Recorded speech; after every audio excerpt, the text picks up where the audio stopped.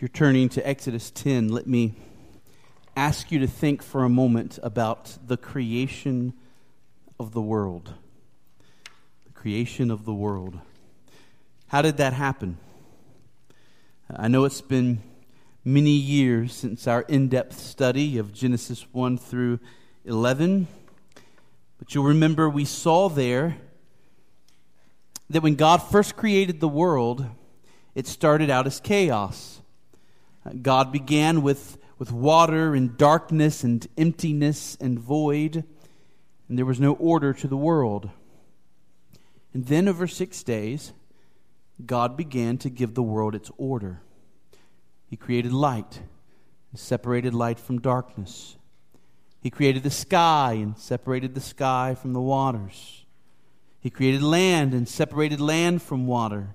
And then he created the stars and the galaxies, the sun and the moon.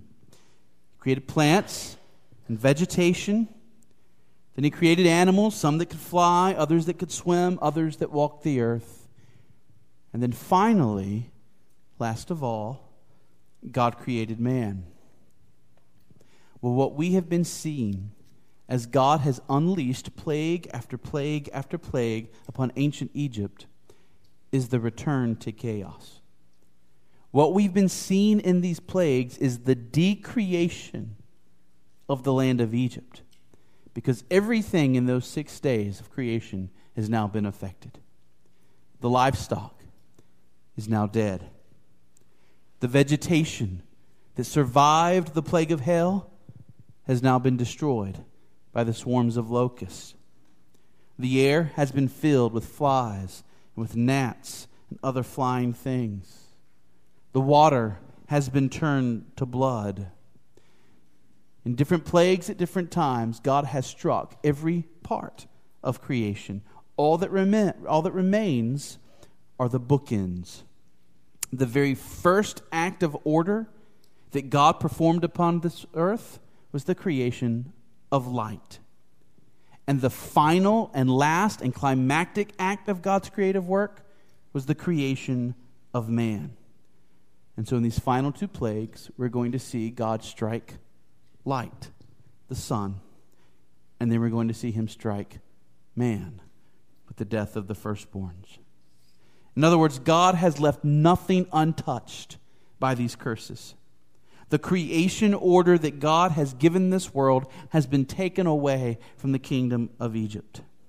And so John Mackey says this about the 9th plague. He says, "In it, an ominous darkness suddenly grips Egypt with paralyzing intensity. And though the darkness does not itself directly bring death, the source of life and light for Egypt has been overpowered. And the threat that hangs over the land is made very evident.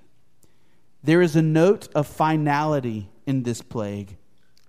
Darkness had been characteristic of the world before it was ordered by the divine decree. So now the order that had prevailed in Egypt is being reversed by the divine decree of judgment back into primal chaos." So this is the decreation of Egypt that we have been witnessing. The Egyptians wanted to ascribe every aspect of creation to some pagan deity. But all of Egypt's gods have been powerless to stop this decreation. God, the God of Moses, the God of the Hebrews, has shown that it is He and He alone who has sovereignty over every aspect of this world. He alone creates, and He alone decreates. He has the whole world in His hands. So let's see this tonight. We come to the 9th plague. We're going to begin reading in verse 21. Verse 21, and this is the word of God. Exodus 10, verse 21. "Then the Lord said to Moses, 'Stretch out your hand towards heaven, that there may be darkness over the land of Egypt, a darkness to be felt.' So Moses stretched out his hand toward heaven, and there was pitch darkness in all the land of Egypt 3 days. They did not see one another, nor did anyone rise from his place for 3 days. But all the people of Israel had light where they lived. Then Pharaoh called Moses and said, 'Go, serve the Lord. Your little ones also may go with you. Only let your flocks and your herds remain behind." But Moses said, "You must also let us have sacrifices and burnt offerings, that we may sacrifice to the Lord our God. Our livestock also must go with us. Not a hoof shall be left behind. For we must take them to serve the Lord our God, and we do not know with what we must serve the Lord until we arrive there." But the Lord hardened Pharaoh's heart, and he would not let them go. And then Pharaoh said to him, "Get away from me. Take care never to see my face again, for on the day you see my face, you shall die." And Moses said, "As you say, I will not see your face again." Let's begin with our observations. Here's our first observations about this passage. Number one, this final plague of the three triads came with no announcement. This final plague of the three triads came with no announcement. So we've seen before that the 10 plagues are actually three sets of three triads, followed by the final climactic 10th plague that they've been leading up to. So when you think of the first 9 plagues, separate them into 3 triads, you begin to see some parallels between each set of 3. Each set of 3 seems to be its own cycle of plagues, following the same pattern each time. And just like the 3rd plague, and just like the 6th plague, this 9th plague comes as a judgment from God against Pharaoh's hard-heartedness. There is no warning for the 3rd, 6th, or 9th plague. Each one of them comes after Pharaoh has pretended to repent, and then he didn't. And each one of them comes upon him as judgment for his failure to follow through. This plague comes with no warning, no opportunity for Pharaoh to repent, no opportunity for Pharaoh to prevent this plague. This plague falls on Egypt in the same way that Jesus will return to rescue his people and judge this world. It came like a thief in the night. The people of Egypt did not expect this darkness. They did not go out to their grocery stores and load up on milk and bread saying, 3 days of pitch darkness are coming. This was not a natural eclipse that could be foreseen by their astronomers or their astrologers. This darkness came suddenly, unannounced. And that's exactly how it will be for this world when the day of judgment comes. People will not wake up that morning thinking, well, today is the day. No, their minds will be fixed on the typical, the routine, the ordinary. What do I need to get done today? What are my plans for the weekend? Hey, did you see that show on television last night? And then all of a sudden, like a thief in the night, the typical, the routine, the ordinary, it will all be gone. And all that will matter in that moment is your eternal soul, standing before the King of ages, ready to give your account. Your eternal dwelling place, my eternal dwelling place, the place we belong, it will be determined on that day of judgment. And it will come suddenly and unannounced. Second observation. This was a darkness to be felt. This was a darkness to be felt, right? There's darkness, and then there is darkness. There is a kind of soft darkness that maybe most of us experience when we turn the lights off in our room to go to sleep at night, right? Where maybe there's just a little light in the room or a very faint light in the room. Maybe at first it appears dark, but we let our eyes adjust for a moment, and even in the dark we can begin to make out some little shapes in the room. We can kind of see where the dresser is or where the bed is. You ever stayed in a room with blackout curtains? Many hotels have blackout curtains. These curtains tend to block out far more light than your typical curtains, and they're more conducive to sleep. But when you're in a room with blackout curtains and there's no lights from any electronics or anything else shining in the room, you truly cannot see your hand in front of your face. It's a darker kind of darkness. Well, this darkness that fell upon the land of Egypt was deeper than even that, because our text goes out of its way to stress just how deep this darkness was. Verse 21 says this was a darkness to be felt. That means it was thick. It was a heavy darkness. The only other place that this Hebrew word is used in the Bible is when Samson, who no longer has any eyes, reaches out his arms and feels the pillars of the Philistine temple. And just as he could feel those pillars with his hands, so Moses is saying this was a darkness that could actually be felt by the Egyptians. Verse 22 uses the phrase pitch darkness. That's how the ESV translates it. Literally, it's in the Hebrew, it's dark darkness, right? So remember we've talked about this, how in ancient times they used repetition to emphasize. So this wasn't just darkness, this was dark darkness. And then as if we haven't gotten the point, verse 23 makes it even clearer. This darkness was so thick that people could not see each other, and they had to remain in their homes. They could not go outside of those places where they were most familiar. In our homes, most of us maybe could get around in pitch black darkness because we kind of know where things are. We have a mental picture in our mind. But to go outside in this heavy darkness was to risk injury or even death. This was a paralyzing darkness over the land of Egypt. Everything stopped.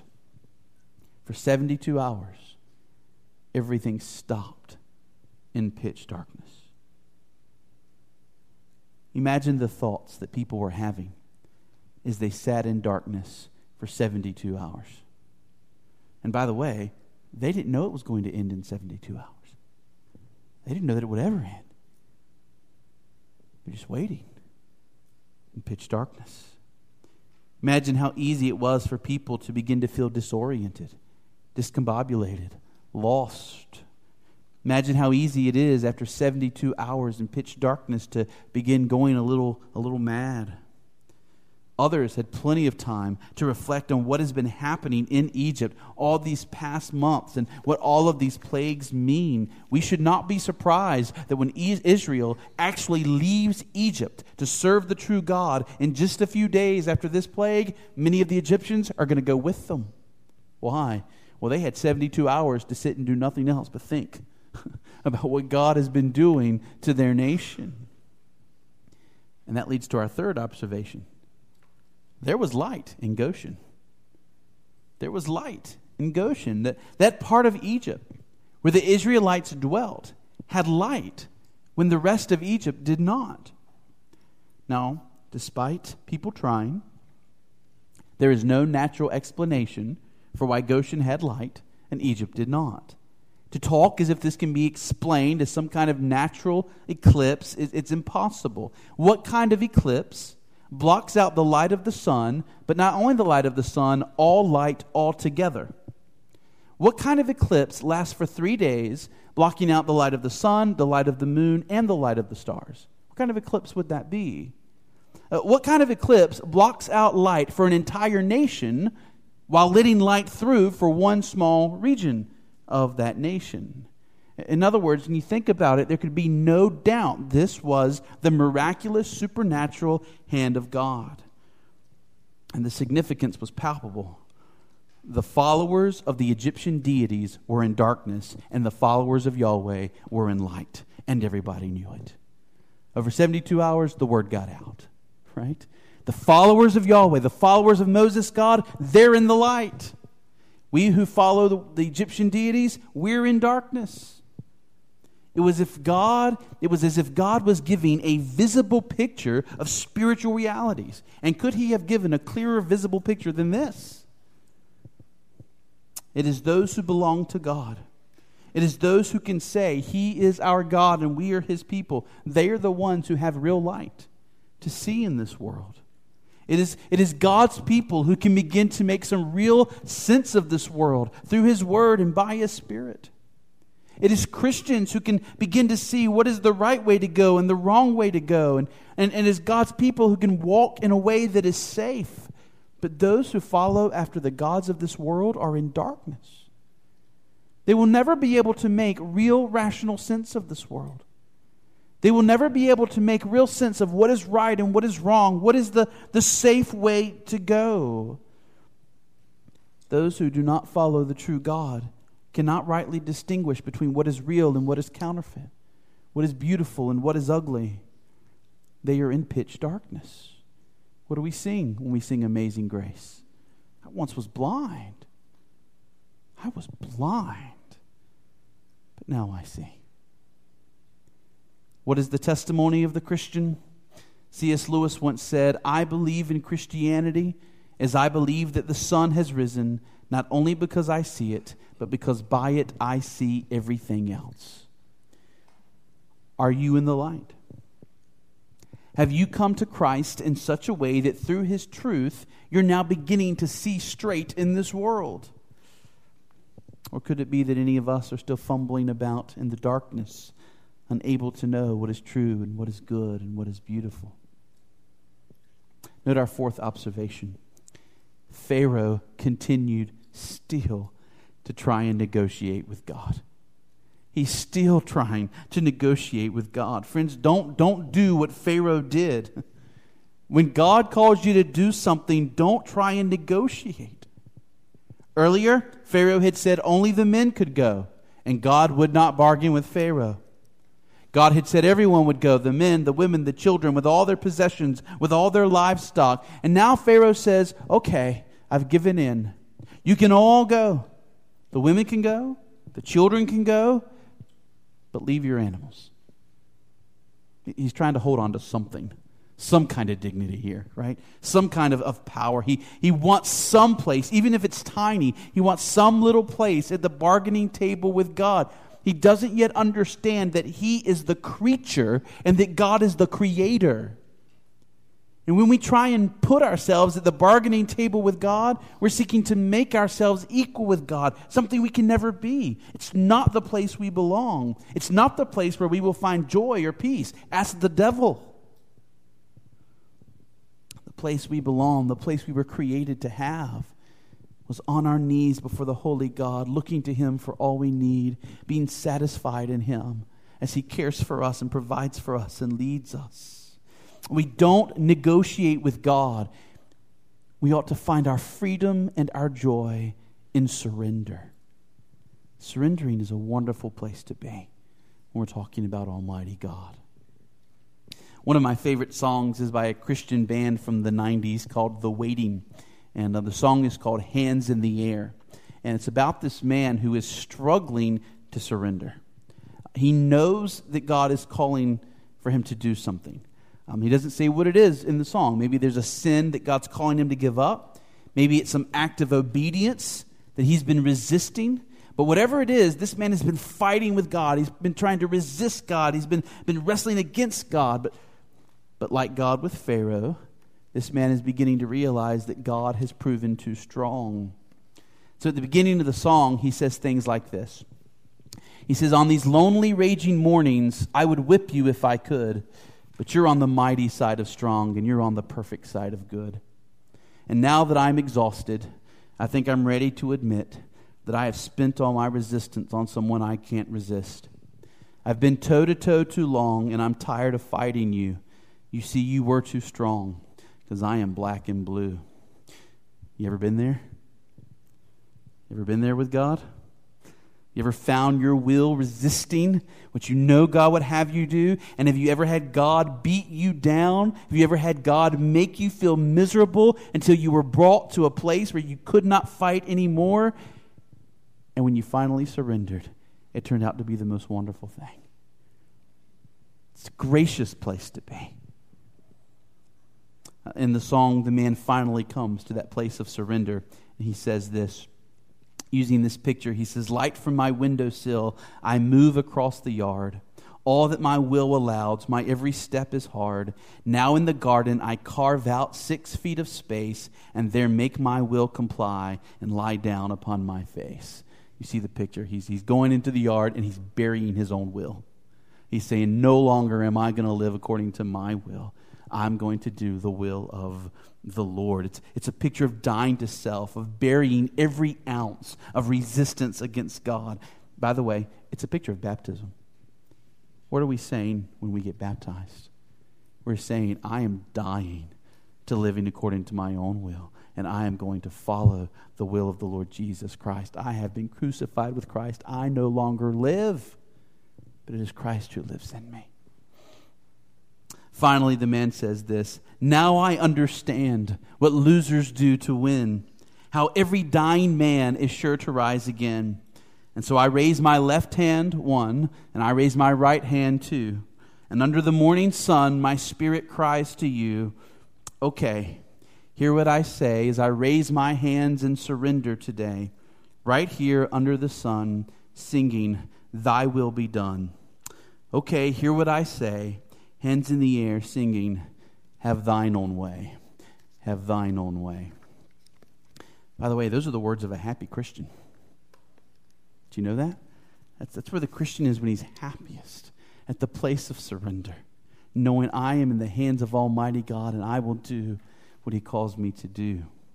Yes, the cost can be high. Oh, God can call us to do anything. So the cost can be high, but how wonderful to have the freedom of saying, thy will be done.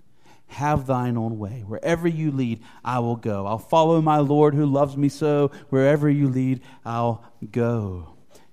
Are you there? Is that where you are with Christ? Are you at the place of complete surrender with your life? Notice our fifth observation. Moses declared that he will not see Pharaoh's face again.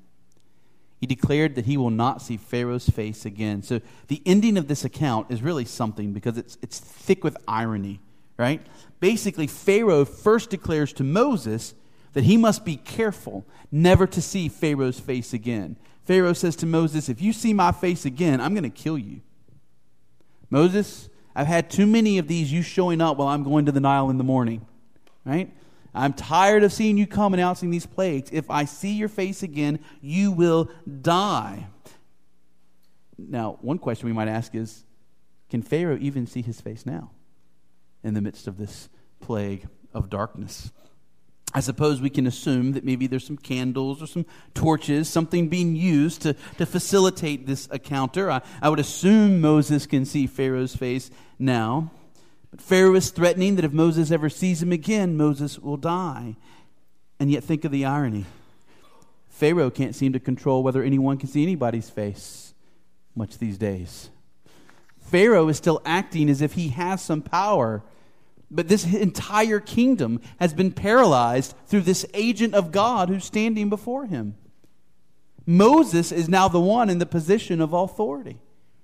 This simple shepherd, with his simple shepherd staff, has brought the mightiest nation on earth at this time to its knees. And Pharaoh is still almost in insanity, acting as if he still has some control. And Moses is not intimidated. This little speech from Pharaoh is almost laughable. John Mackey calls this the bluster of an overwhelmed man denying his own powerlessness. Bluster. You ever hear somebody who's blustering? This is bluster. But on the other side, Moses can speak with confidence because he is the Lord on his side. Moses says to Pharaoh, as you say, I will not see your face again. And those are strong words from someone who just made everything pitch black in the last 3 days. Pharaoh speaks authoritatively, but he doesn't have a leg to stand on. Moses speaks authoritatively, and he has the power of God behind him. Now, it's hard to overstate how powerful this assault was against Egypt's chief god. Right? We've been looking at all these gods that have been assaulted by these plagues. Well, there was no god in Egypt that was exalted more highly than the god Re, sometimes called Ra. He was the god of the sun.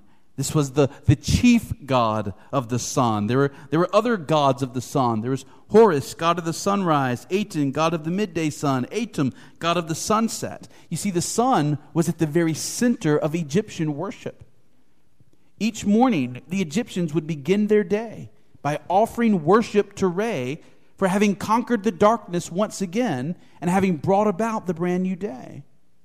Re was considered to be their creator god, the ultimate God, the God from whom all life came. In his commentary, Philip Ryken includes this hymn that Egyptians would sing to their god Re. They would say, unique God, there is none besides him. You mold the earth to your wish, you and you alone. all people, herds and flocks, all on earth that walk on legs, all on high that fly with wings. Ryken says, every morning the rising of the sun in the east reaffirmed the life-giving power of Re. Sunset represented death and the underworld, but the rise of Re in the morning offered the hope of resurrection. For the Egyptians, it was a matter of faith that the eternally rising sun could never be destroyed. Now remember, the Egyptians also believed that Pharaoh was the human incarnation of Re on earth. In Egyptian schools, we know that the children were taught to worship Pharaoh, living forever within our bodies and associate with his majesty in your hearts. He is Re, by whose beams one see. So you see, Pharaoh, Re, the sun, these things were all interconnected in the Egyptian mind. They connected light with Re and with Pharaoh. Egyptians would pray to Pharaoh saying, "Attend to me, O rising sun, that illuminates the two lands with his comeliness. O solar disk of mankind, that dispels darkness from Egypt. Thy nature is like unto thy father Re, who arises in heaven." Pharaoh was called a son of God, son S-O-N. He was considered a son of Re, a human incarnation of Re. This was one way in which the devil set up a counterfeit of the true God and the true Son of God, who would come later as a true human being. This ninth plague was disastrous for the faith of Egypt. Their holiest God was powerless against the God of the Hebrews. Their highest symbol, the great solar disk, the sun, was shut off from them by the power of Yahweh. At this point, there could only be one rational conclusion. The true God, the highest God, the Almighty God is Jehovah, Yahweh, the God of Moses, the God of Israel. He is much more powerful than Re. By the way, it is this God, Yahweh, who came to earth as a man named Jesus Christ, declaring, "I am the light of the world. Whoever follows me will not walk in darkness, but will have the light of life." John 8:12. What is the prophetic lesson from this plague? Each plague foreshadowing, hinting at the great judgment to come, those signs that God is performing even now to warn people of the great judgment to come. Well, in the same passage that we've turned to time and again, in Revelation 16, we find that the Apostle John uses this picture of darkness to describe something that's happening in our world right now. In verses 10 through 11, we learn that we are in the midst right now of a plague of darkness. Here's what those two verses say. "The fifth angel poured out his bowl on the throne of the beast, and its kingdom was plunged into darkness. People gnawed their tongues in anguish and cursed the God of heaven for their pain and their sores, but they did not repent of their deeds." In other words, one of God's judgments on this world as we move towards the final judgment is this: the kingdom of the beast has been plunged into darkness. That is, those who have refused to honor God but have given their allegiance to this world are now part of societies which have been given over to greater and greater darkness. The worldliness of this world, the secular societies of this world, the ungodly societies of this world, they're being plunged into darkness. They're being given over to it by God so that they're going deeper and deeper into the darkness. Moral confusion is only going to get worse. Idolatry is going to get worse.